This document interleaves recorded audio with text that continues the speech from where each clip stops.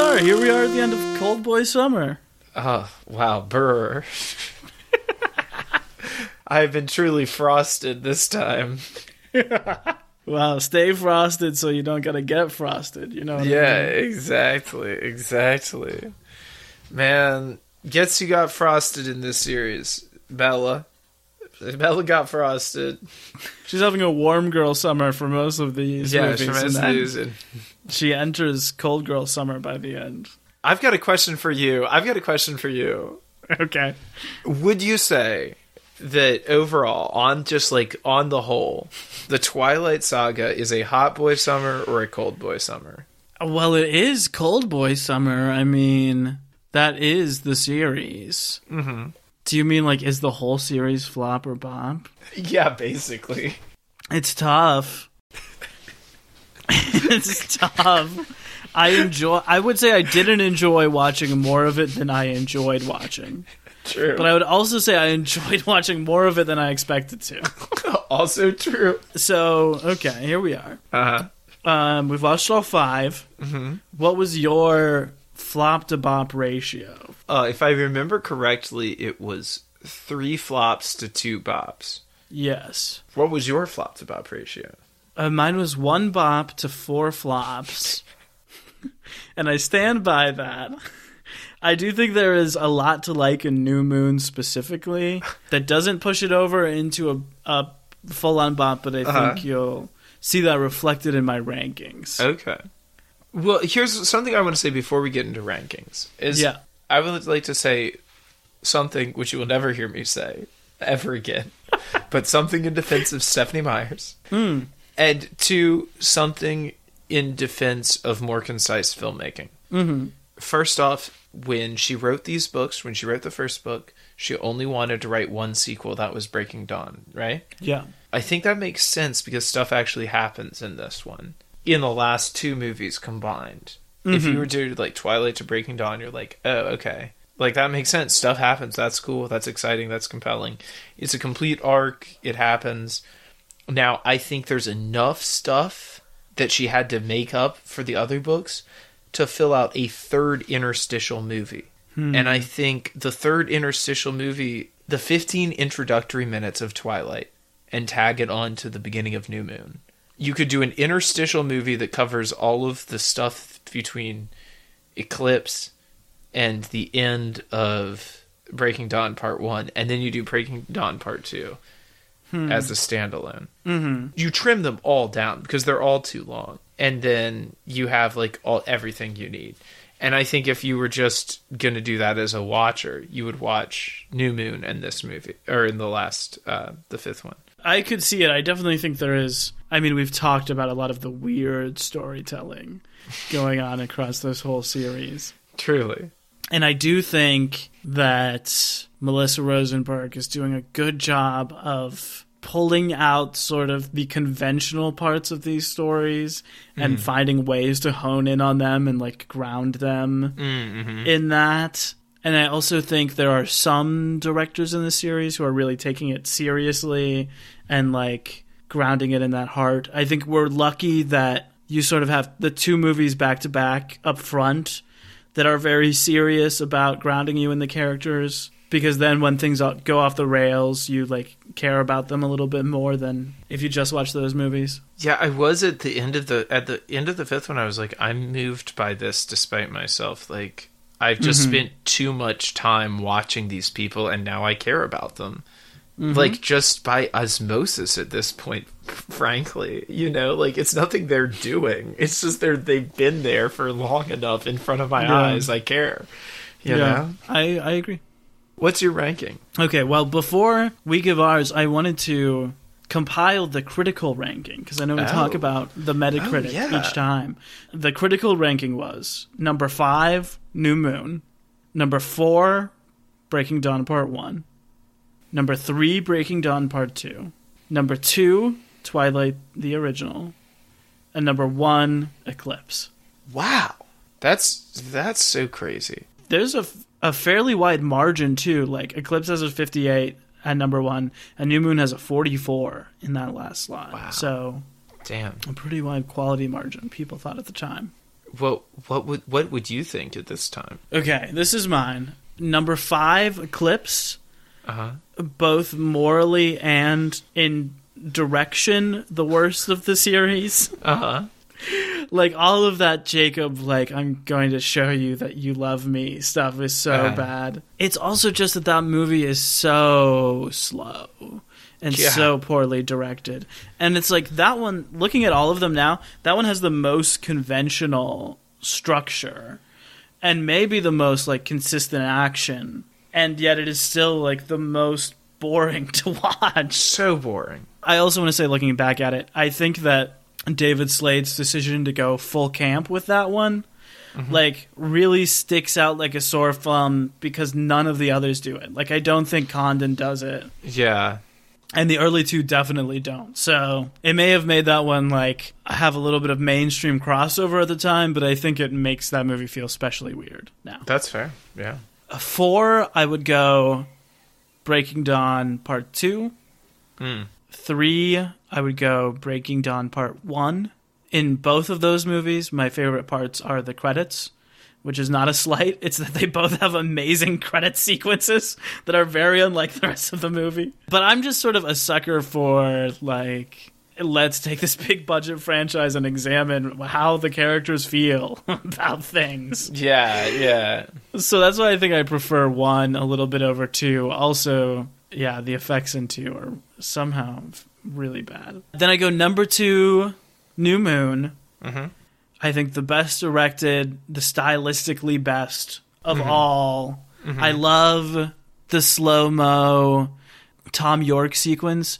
I was talking to our friend Michael the other day. He was like, how's the podcast doing? I brought up that we were doing Twilight, and he brought up that sequence. Just as someone who just watched those movies in theaters at the time and hasn't thought of them since, he was like, oh yeah, there's this awesome sequence where they're playing a Tom York song and running through the jungle. Yeah, and I think that is, like, one of the coolest things in any blockbuster. But I also like the Jacob Bella scene, like that, the scene where they're in the rain and he's like, I can't be friends with you because I want to kiss you so much. And she's like, well, I guess I'm going to kiss you because I need you to stay my friends. Damn. And they're, like, in the pouring rain and they're, like, have both made the choice and are about to do it. And then the phone rings. Like, damn.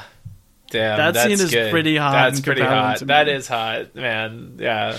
And then number 1, I would go the original. I think, like, the most, sort of unlike the rest of the series. Yeah. But, like, I think if you're going to watch 1, it's the most fun. That's the only one I would recommend, like, to just anyone. And that's the one I think that gets the right balance of, like, so wild and bad that it is good. And also sort of accessible in its storytelling. Like, it is sort of a regular high school movie for a lot of it. Yeah. Until the last 30 minutes when they're like, oh, wait, here's a bad guy, oh, it's over. Yeah. I just think it's so boring, but we'll get I don't think it's boring at all. I think it is thrilling to watch Robert Pattinson give a performance as bug nuts insane as he does in that movie. His accent in that movie is really just weird. By the time you get to both of the Breaking Dawns, he has, like, checked out. Oh, he is phoning it in 100%. Not in, like, as horrible of a way as I imagine. Like, he doesn't look miserable to be there. No. He just looks like he is sort of, like, bemused and does not care about what's going on. Like, he has none of the makeup, but, like, think about that wild animalistic performance he's giving in the first movie. Dude, it's nuts what he's doing in that first movie. It's crazy. He's, like, insane. He's doing all of this, like, nose-breathing acting, which is really alarming. It is pretty great. All right, here's my That's ranking. my take. Please. Number 5, Eclipse.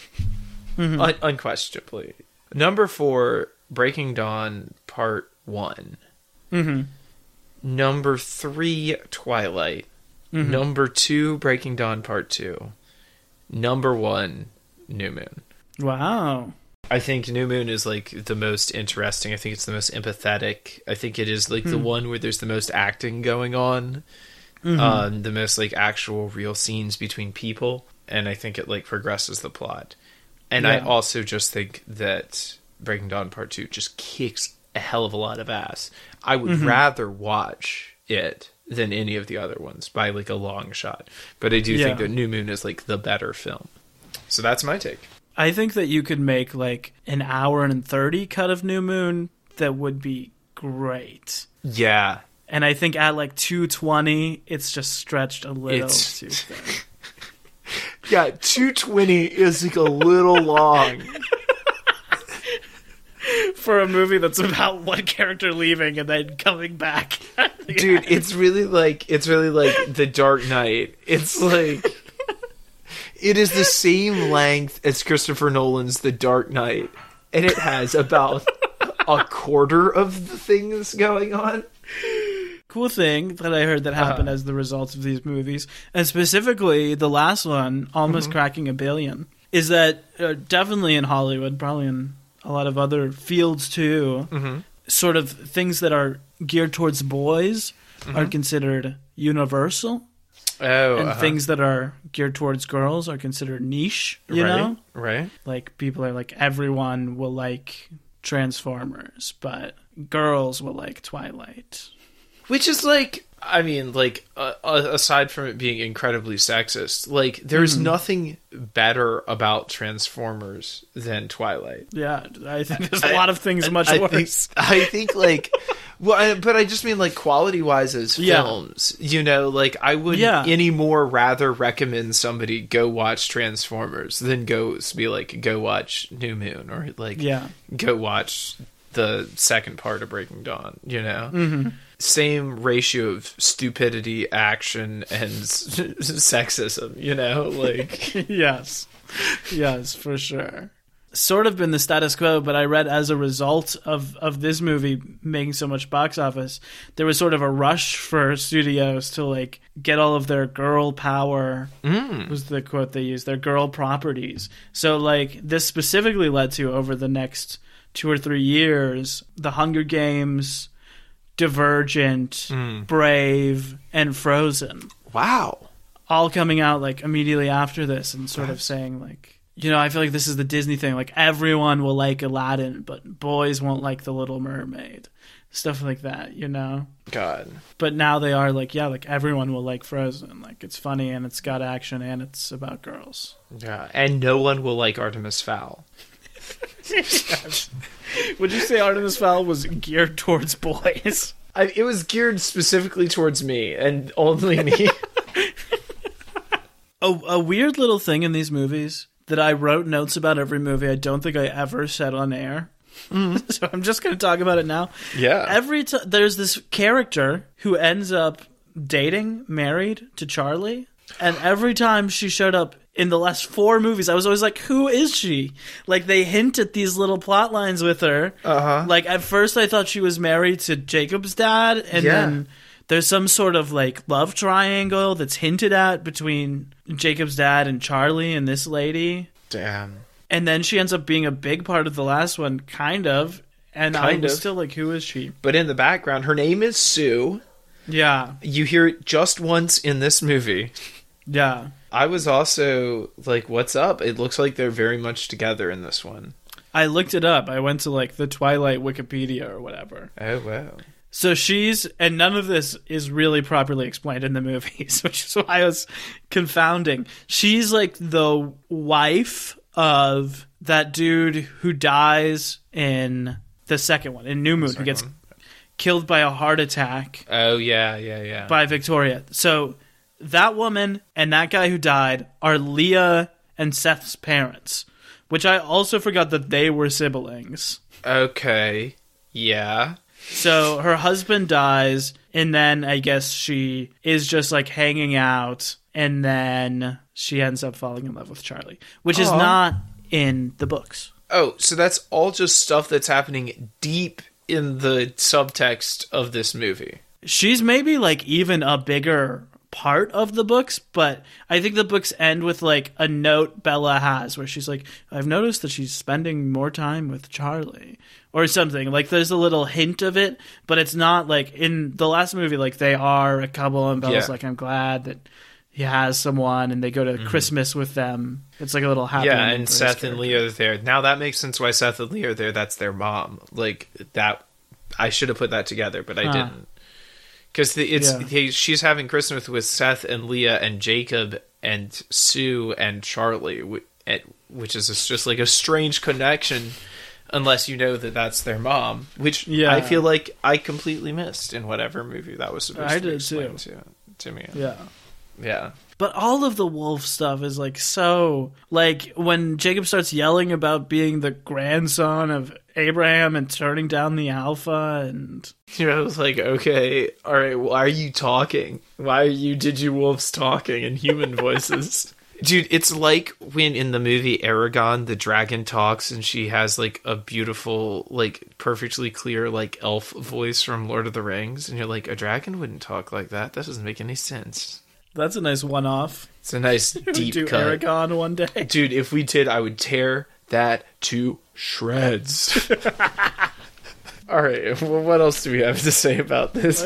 Anything else we have to say here at the end of Cold Boy Summer? Look, these movies have been maligned a lot. Mm-hmm. I think a lot of that was because they're genuinely bad movies. I think a lot of that was because of some terrible gender politics. And also, like horribly morally. Yeah. But I also think a lot of it has to do with like a toxic masculinity thing of like boys not wanting to watch girl movies, like you're just talking about. Myself distance myself from these movies, like coming back to it and finishing it. I feel satisfied that I did, and I feel like everybody should. Yeah. It's like it's a cultural icon at this moment. Do yourself a favor, get yourself educated. You might even find that you enjoy it. I was really impressed by how much most of our guests knew about the series. An incredible amount.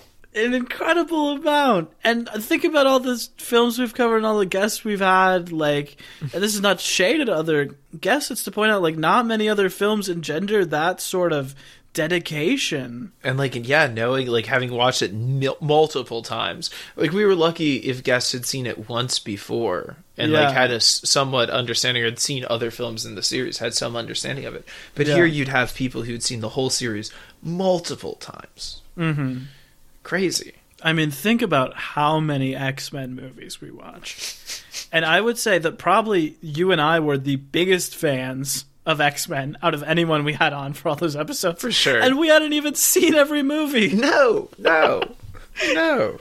I cannot imagine doing the entire X-Men series again. So, like, I would never get to that same status with X-Men that these people are with Twilight, because... Oh, yeah. Like, I would refuse to watch any of those, like, or some of those movies more than one time, Yeah. I'm looking at you, Deadpool 2. 13 years after the books, 9 years after the movie, like, still beating hard for all these people. I also think it's interesting, like, an interesting look at something that is, like, it had its moment where everybody was like, yes, this is wonderful. It had its moment where everyone was like, is it? It's kind of problematic. It had its moment where it was, like, so uncool that nobody would look at it. And now it's having its moment again when people are like, yes, okay, we know it's problematic. We know this, like... We know, like, all these issues with it, but we just love it. It's just something that we grew up with. Like, let us have this. Like, at least Stephanie Meyer isn't out here on Twitter saying transphobic. And, like, you know what I mean? Like, starting Twitter beefs with people. Let us have something nice. I think that's an interesting evolution. I'm not here to come down on either side of like whether that's a good thing, but I do think that's a fascinating evolution. I think it's really interesting. I've been trying this whole series to think of like anything else that has the same sort of place in pop culture as these movies do. And it's really hard to think of, Maybe something similar is the Star Wars prequels. Of movies that are like widely loved and widely panned. Yeah, there was like a whole generation who's like, I know they're bad, but I love them, and I know all these things about it. It's interesting because like when Charity said that about how much she loved each movie as it was coming out, I think back to I was a mega fan of the Harry Potter books as a kid. As the movies were coming out, I hated almost all of them.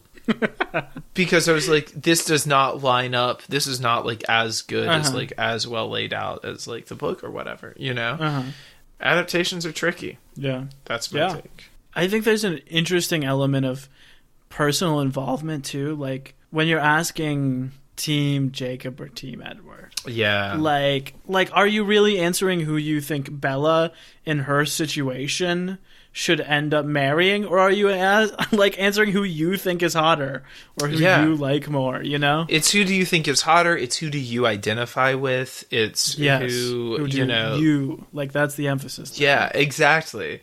Hunger Games had this thing too, right? Where it had like, are you Team Peeta, are you Team Gale? But that was based on Twilight, and that was like, those people never had as distinct of characterizations, even though I think those books were better. Like, those guys were less distinct from each other, and you had like less of an idea like what she got going with one or the other than you do in Twilight, just because it's like the main thing, and they hit it over the head so many times, I guess.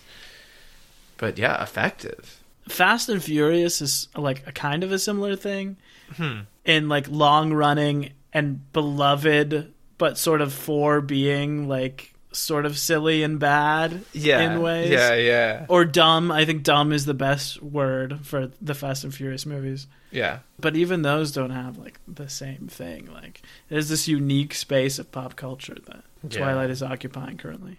And you know what? I would like to see the Legacy sequel. I think you'd need a really strong director to come back and shepherd it. I think we have to see something. Like, I think we need to see some like true horror. True drama, high drama, deep horror. Something goes badly wrong with these people, and they have to deal with it later in life. But of course, they're all still young and beautiful. Yeah, but they have like middle-aged problems. I think it would be interesting. That's interesting. What happens when their daughter is older than they are? Yeah, right. Married to a wolf. Yeah, that's gonna be crazy when Jacob and their daughter are like in their 70s.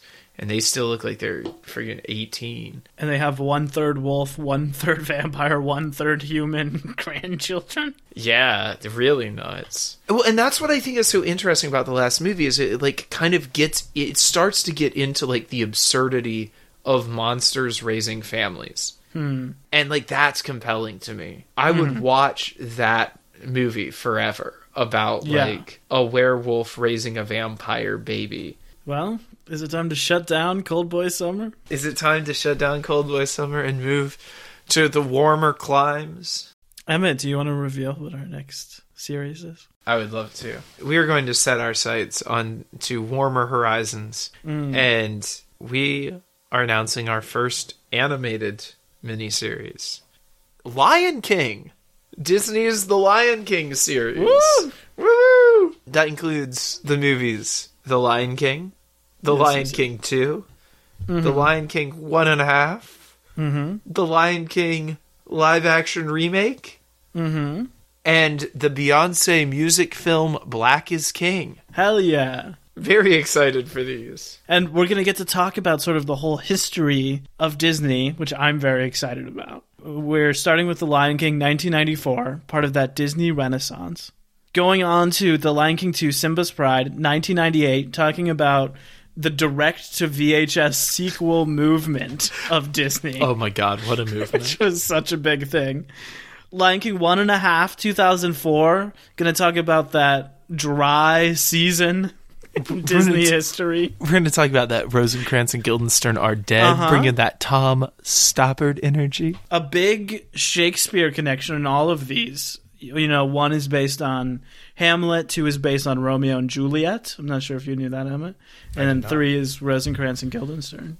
Wow. And then we're going to talk about their live-action remakes with The Lion King 2019. And then we're going to finish talking about Beyonce.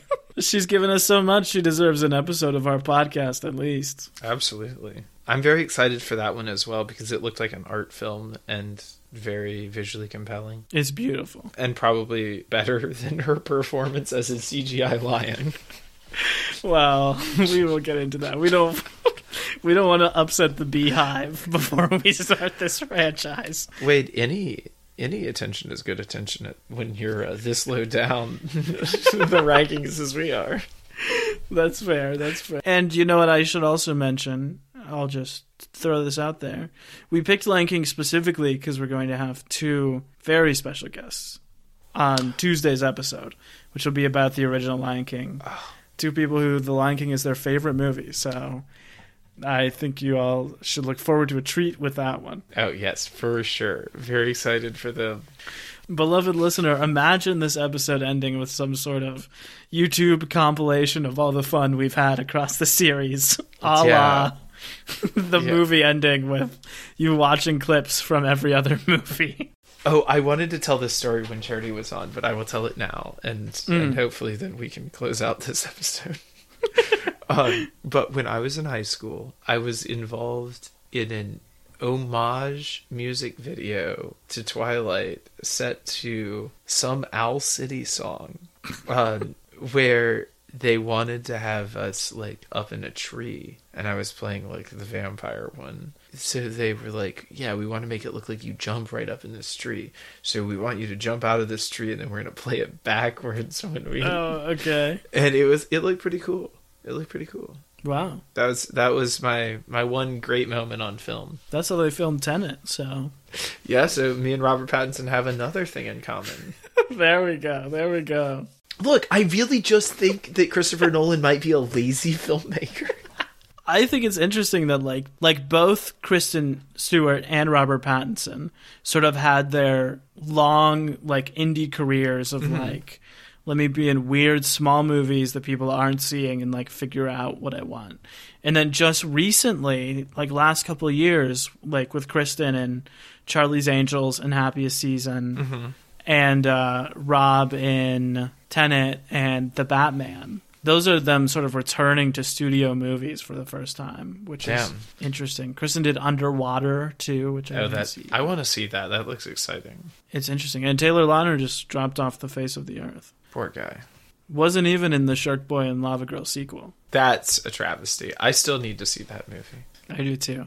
I read that his character just stays masked and silent the whole movie, so that if they make a 3 and Taylor wanted to return, he could... Damn, he could come back. He could do it. That's so wild.